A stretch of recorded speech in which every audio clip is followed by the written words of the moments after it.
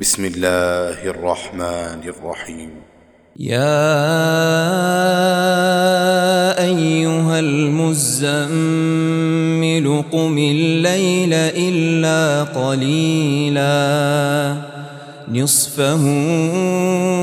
أو انقص منه قليلا أو زد عليه ورتل القرآن ترتيلا إنا سنلقي عليك قولا ثقيلا إن ناشئة الليل هي أشد وطئا وأقوم قيلا إن لك في النهار سبحا طويلا واذكر اسم ربك وتبتل إليه تبتيلا رب المشرق والمغرب لا إله إلا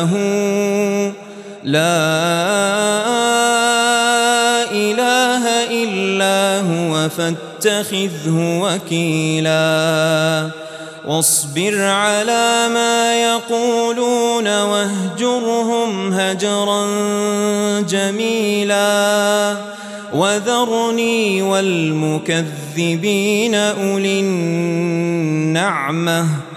ومهلهم قليلا إن لدينا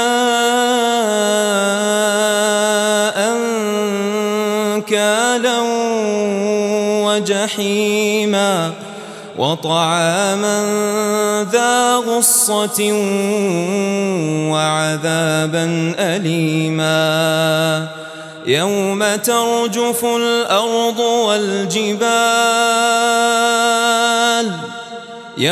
ترجف الأرض والجبال وكانت الجبال كثيبا مهيلا إنا أرسلنا إليكم رسولا شاهدا عليكم كما أرسلنا إلى فرعون رسولا فعصى فرعون الرسول فأخذناه أخذا وبيلا فكيف تتقون إن كفرتم يوما يجعل الولدان شيبا السماء منفطر به كان وعده مفعولا إن هذه تذكرة فمن شاء اتخذ إلى ربه سبيلا إن ربك يعلم أنك تقوم أدنى من ثلثي الليل ونصفه وثلثه وطائفة من الذين معك والله يقدر الليل والنهار علم أن لن تحصوه فتاب عليكم فاقرؤوا ما تيسر من القرآن علم أن سيكون منكم مرضى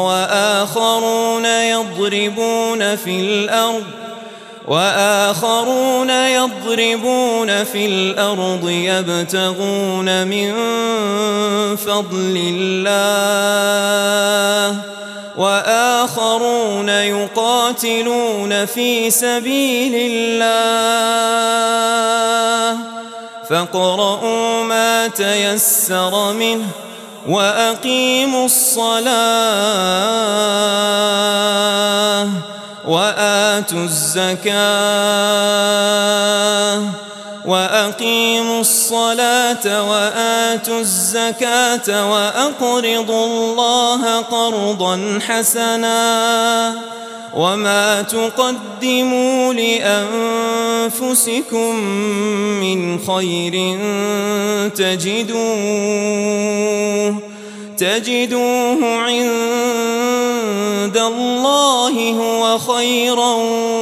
وأعظم أجرا واستغفروا